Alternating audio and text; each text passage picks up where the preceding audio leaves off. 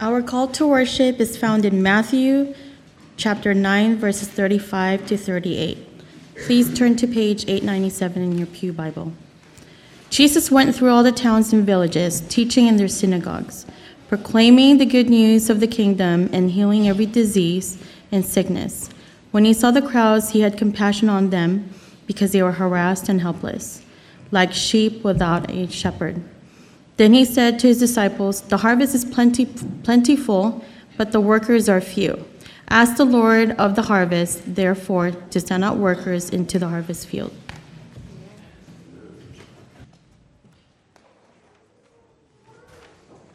I will be reading from the Old Testament reading, Genesis chapter 22, verses 9 through 18.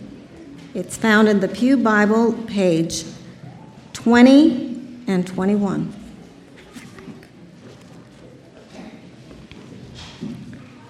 When they reached the place God had told him about, Abraham built an altar and arranged the wood on it.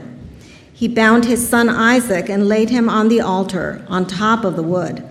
Then he reached out his hand and took a knife to slay his son. But the angel of the Lord called out to him from heaven, "Abraham, Abraham." "Here I am," he replied. "Do not lay a hand on the boy," he said. "Do not do anything to him. Now I know you fear God, because you have not withheld from me your son, your only son." Abraham looked up, and there in the thicket he saw a ram caught by its horns. He went over and took the ram and sacrificed it as the burnt offering instead of his son. So Abraham called that place, "The Lord will provide." And to this day it is said, on the mountain of the Lord it will be provided.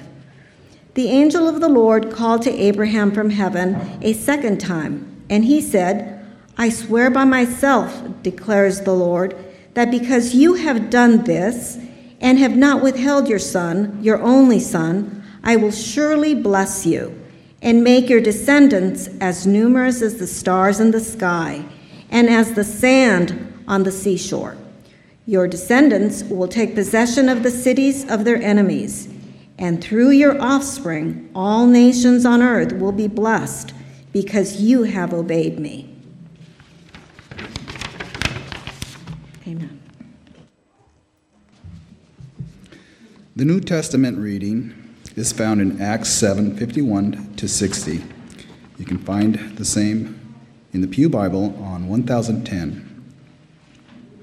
"You stiff-necked people, your hearts and ears are still uncircumcised. You are just like your ancestors. You always resist the Holy Spirit. Was there ever a prophet your ancestors did not persecute? They even killed those who predicted the coming of the righteous one, and now you have betrayed and murdered him. You have received the law that was given through the angels, but not obeyed it." When the members of the Sanhedrin heard this, they were furious and gnashed their teeth at him. But Stephen, full of the Holy Spirit, looked up to heaven and saw the glory of God, and Jesus standing at the right hand of God. "Look," he said, I see heaven open and the Son of Man standing at the right hand of God." As they covered their ears and, yelling at the top of their voices, they all rushed at him, dragged him out to the city, and began to stone him. Meanwhile, the witnesses laid their coats at the feet of the young man named Saul. While they were stoning him, Stephen prayed, "Lord Jesus, receive my spirit." Then he fell on his knees and cried out, "Lord, do not hold this sin against them." When they had said this, he fell asleep. Amen. Our gospel reading is from John 13:1, 33 to 35, Pew Bible, page 993. It was just before the Passover festival. Jesus knew that the hour had come for him to leave this world and go to the Father. Having loved his own who were in the world, he loved them to the end. "My children, I will be with you only a little longer. You will look for me, and just as I told the Jews, so I tell you now. Where I am going, you cannot come. A new commandment I give to you. Love one another. As I have loved you, so you must love one another. And by this, everyone will know that you are my disciples if you love one another. My thank you to the Rave family. It was pointed out to me just a minute ago that I've really laid it on you guys today. 3 hard, sad passages. And I don't mean to trouble you in spirit. We'll try to work through these in a way that's redemptive and that we learn something. We've been talking about the story of God. We've been talking about our story. And if you've read my letter this week in the bulletin, you know what I'm referring to. I had the privilege of hosting a little panel at the turn of the millennium. Do you remember the turn of the millennium? The world was going to come to an end.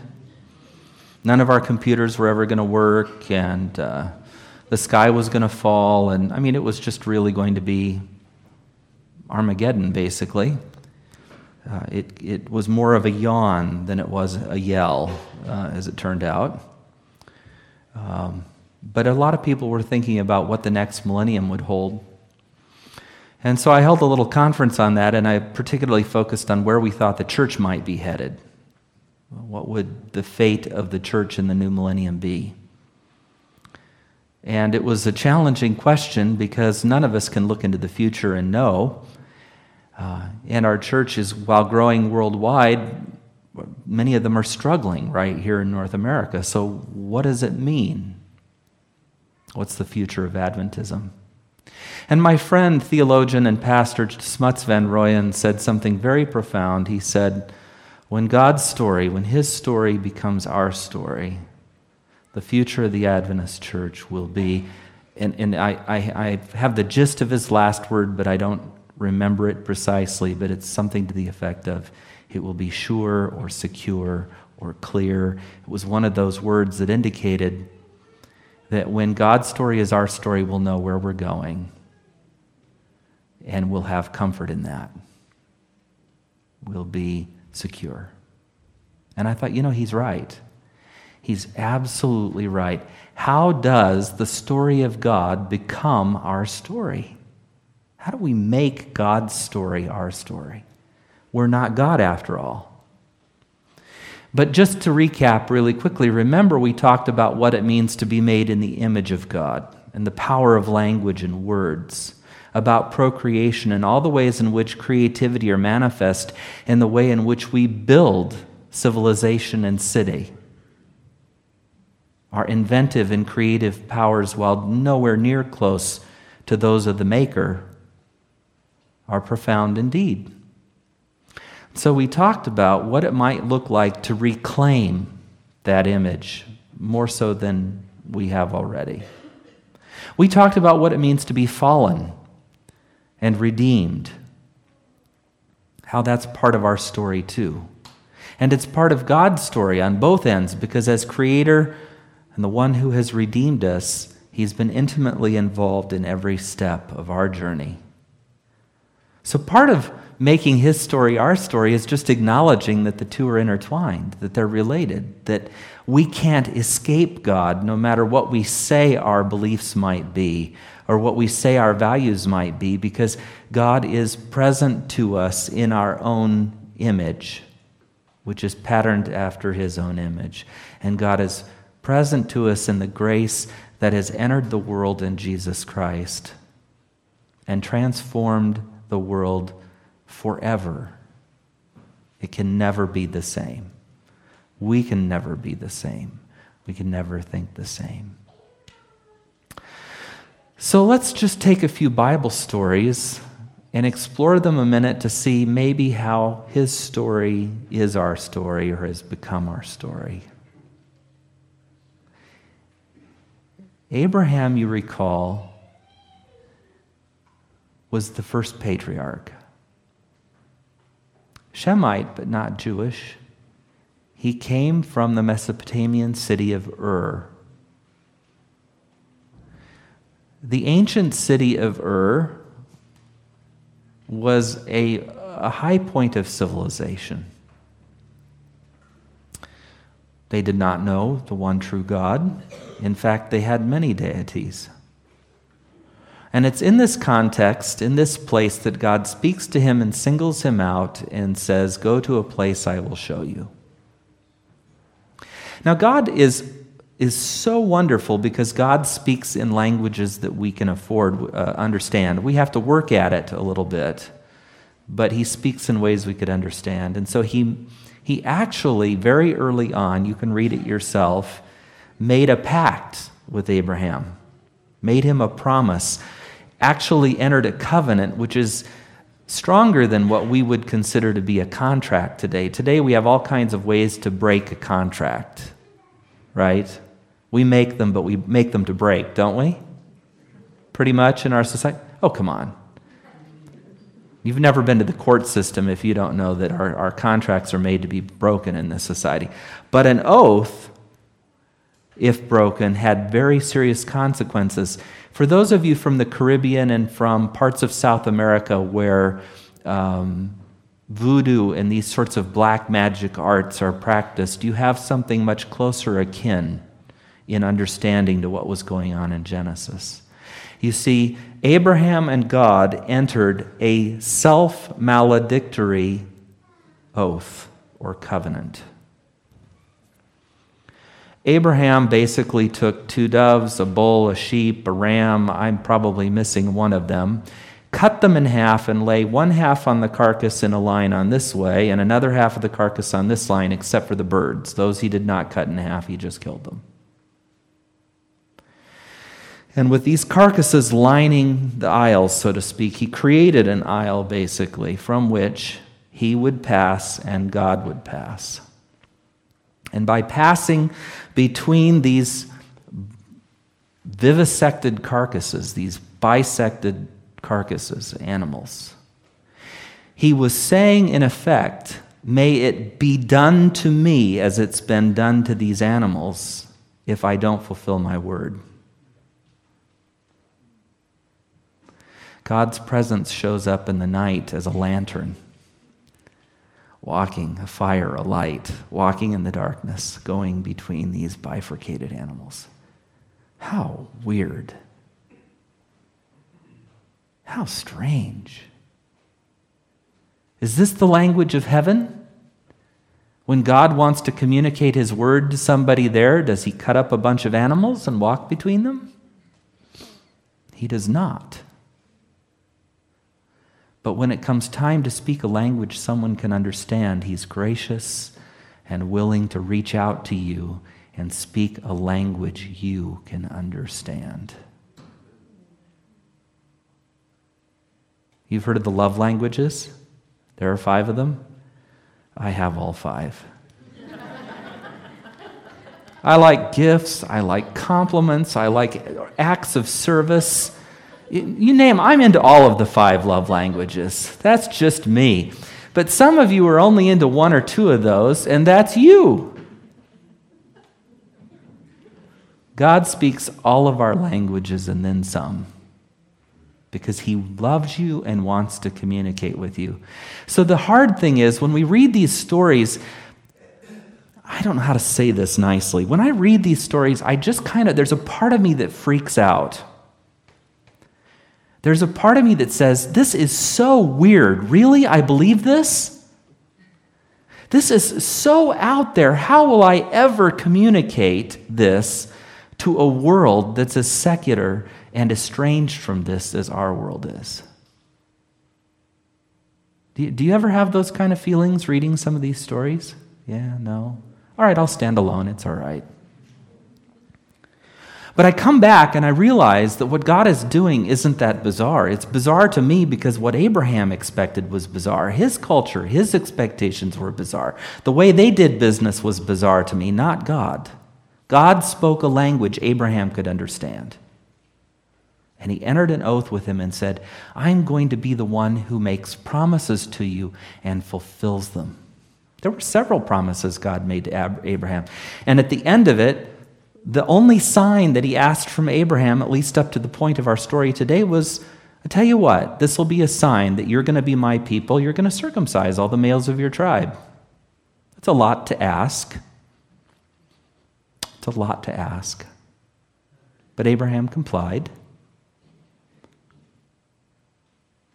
Abraham complied.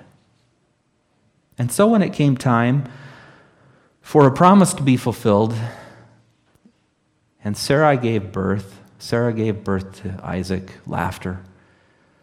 And they enjoyed those days of raising him, even though Abraham's heart had been broken as he sent Ishmael into the wilderness. Now God visits him and speaks to him again.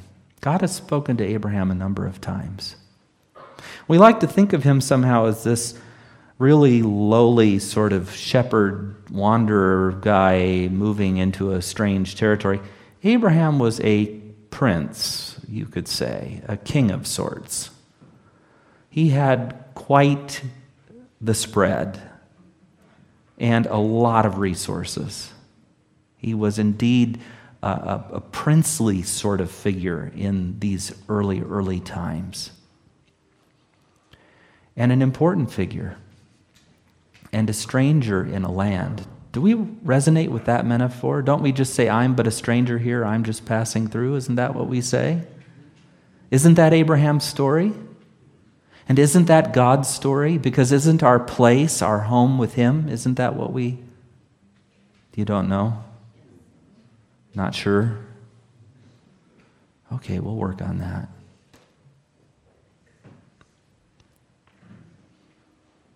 God speaks to Abraham and says, I have something for you to do. I want you to take Isaac up to that mountain over there, and I want you to give him to me. I want you to sacrifice him. Now, the first thing I would have been saying is, you've got to be kidding me. He's the son of promise. The second thing I would be saying is, this can't be you, because that's what the Canaanites do. I've seen it. That's not who you are. Why are you asking me to do this? This must be a deception. You tempted to answer that way to God? Abraham packs up the next morning, cuts wood, puts it on his donkey. Well, he packs up his donkey, cuts wood, puts it on his son. That's the accurate story. And he himself carries fire and a knife, and they head up the mountain. Anybody know where this mountain is, by the way? It's in Jerusalem.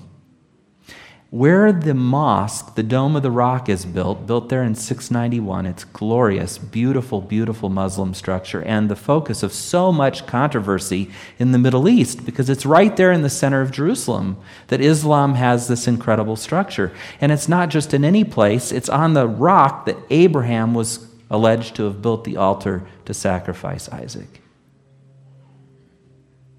Gives you an idea of how old these stories that we're dealing with even today are.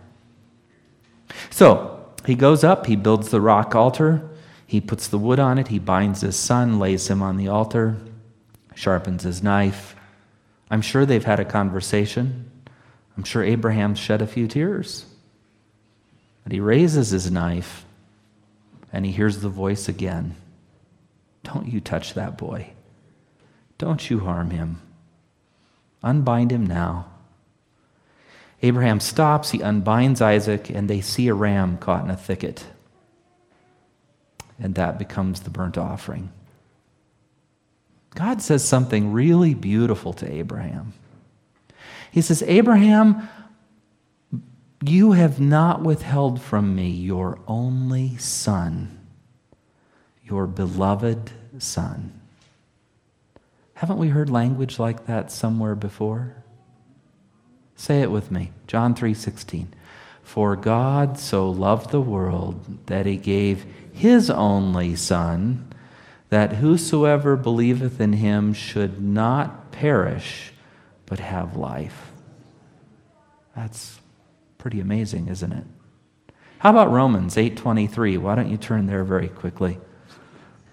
8:32. I sometimes flip things around. Romans 8:32.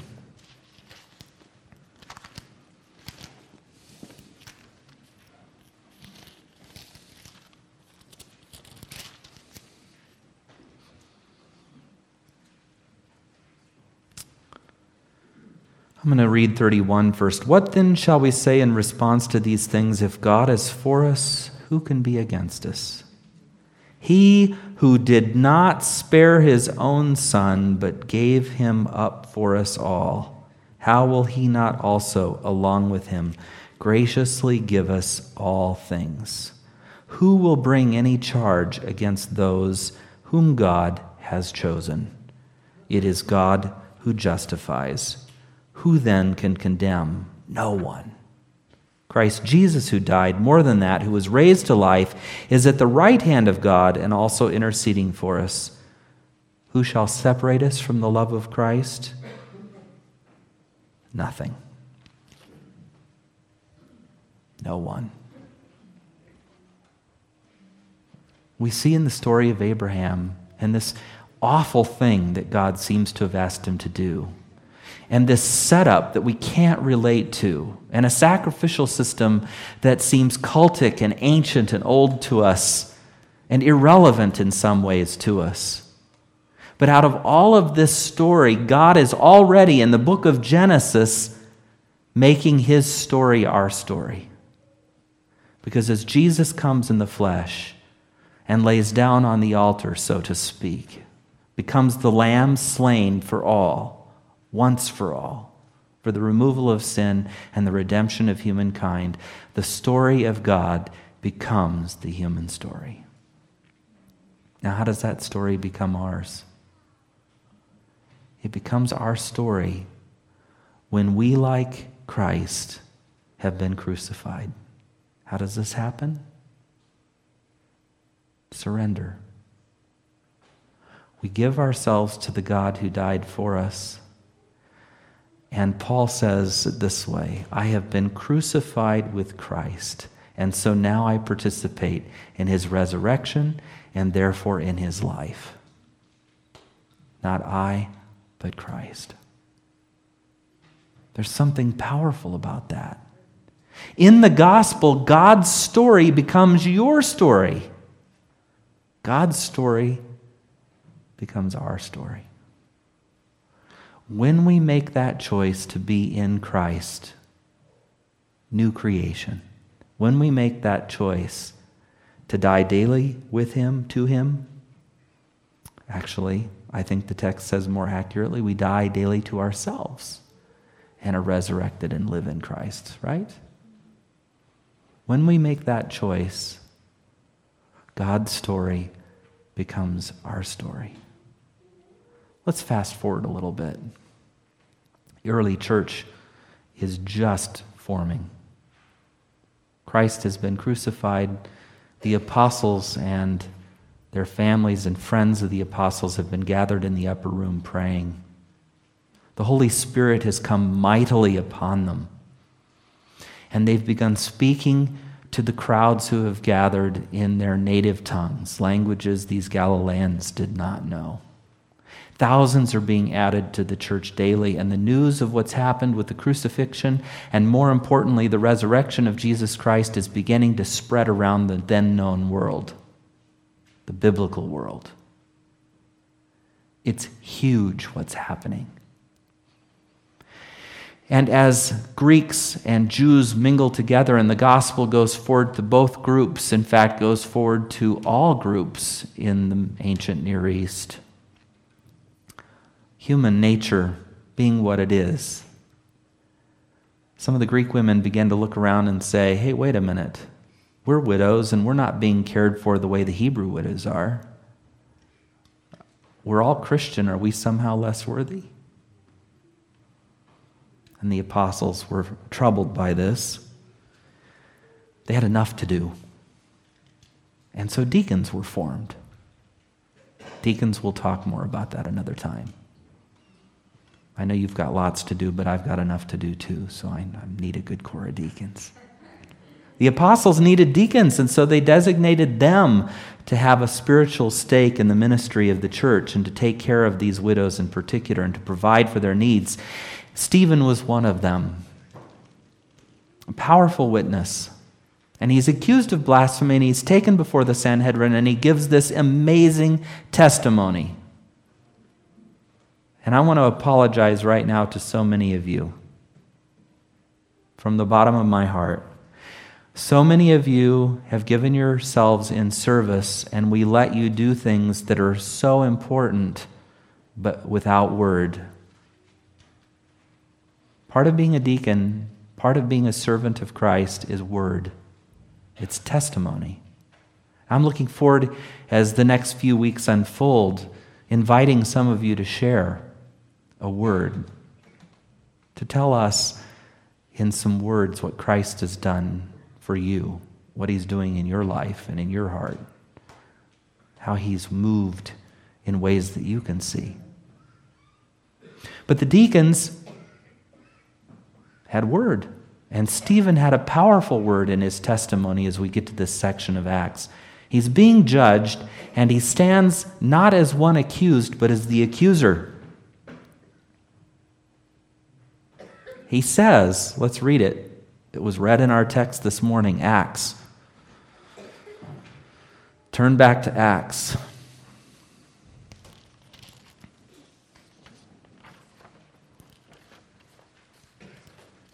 (751). You stiff-necked people. Doesn't sound like much of an epithet to me, but it carried a punch. Your hearts and your ears are still uncircumcised. I can just hear some smart aleck Sanhedrin members thinking to himself, well, it isn't the heart and the ears that matter, buddy. But it was the heart and the ears that mattered. He's getting to the core of it, what the message of Jesus was. You're just like your ancestors. You always resist the Holy Spirit. Now, I have to pause there for just a minute. It's commentary. It's not exegesis, but I just want to say, how good are we at resisting the Holy Spirit?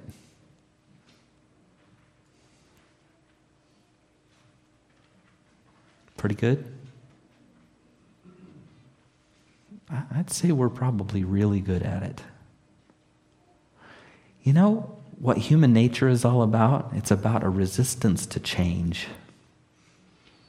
Even the most adventuresome of us like certain things to be in place, need certain things to be in place. We're highly resistant to change. We want stability, function and form, predictability. It helps us manage our lives. We want to move steadily toward what we might consider goodness, and we want to be able to measure it along the way. This is who we are. This is how we're programmed. But there's something really brilliant happening here. Because when the Holy Spirit comes, the way John describes it, it radically affects people. It changes people. We can see its effect. It blows, but we know not where the wind is blowing, where it's coming from, or where it's blowing to. There's unpredictability there. All we know is that great things are going to happen when the Holy Spirit moves on the hearts of people. Conversion takes place. Lives are turned around. Directions are changed. Focus becomes different. Insights that couldn't have otherwise been ours become ours. When the Holy Spirit speaks, people change if they're listening, if their hearts are open. It's a profound miracle. Stephen just says, you're so good at resisting the Holy Spirit. And I thought about that. I thought about it this week. I prayed about this week. I said, Lord, how good am I at resisting your Spirit? I know that if I struggle with that, you do too. Do we want to be a people resistant to the Spirit of God? How do we get the circumcision of heart and ear that Stephen is speaking of? You see, when his story becomes our story, things change. Was there ever a prophet your ancestors didn't persecute? They even killed those who predicted the coming of the righteous one. Now you've betrayed and murdered him, you who have received the law that was given through angels, but have not obeyed it. The members of the Sanhedrin were furious. They gnashed his teeth. They drug him out to stone him, yelling at the top of their voices. Meanwhile, several things happened. Stephen, full of the Holy Spirit, looked up to heaven and saw the glory of God. And Jesus, as he's dying, feels the darkness, not the glory. Stephen sees Jesus standing at the right hand of God, and he says out loud, "I see heaven opened and the Son of Man standing at the right hand of God." And as they were stoning him, Stephen said this prayer, "Lord Jesus, receive my spirit." Then he fell on his knees and cried out, "Lord, do not hold this sin against them." When he had said this, he fell asleep. Jesus described death as a sleep, and the language here carries forward. Stephen died in that stoning. But not until the life that had come to him in Christ had been lived out. Two things. "Father, into thy hands I commit my spirit," says Jesus as he's dying. And "Father, forgive them, for they know not what they do," Jesus says as he's dying. You see, in this very little period of time, this very small window between Christ dying, Christ resurrected, the disciples coming to terms with this, meditating and praying in the upper room and being there and receiving the Spirit, preaching in this very, very short period of time. The story of God had so become the story of those who were following. The story of Christ had so become the story of those following that even in death, Stephen would be like Jesus. Even in death. Didn't take long. It didn't take long. It took the presence of the Spirit. When his story becomes our story, it gets hard. Jesus lays it out. I've preached it in the cost of discipleship. Jesus says, "Foxes have holes, birds have nests, but the Son of Man has nowhere to lay his head." Jesus says to the rich, "If you would follow me, sell everything that you have, give it to the poor, and come follow me." It doesn't come easy. There's a cost to discipleship. Jesus says, "The servant is not greater than the master, nor the student greater than the teacher." So if I suffer, you're going to suffer. If men hate and revile me, they're going to hate and revile you because of me. There's a cost. And yet there's a glory. I see Jesus standing at the right hand of God. I see heaven opened. I see the power. I see the light. I see the glory. When the story of God becomes our story, our church will never be the same. And I pray that that'll happen, and not a moment too soon. And so, Lord, we wait and work and participate as you continue to work in our lives to make your story our story. We invite that. We ask you to bless us in that. In the name of Jesus, amen.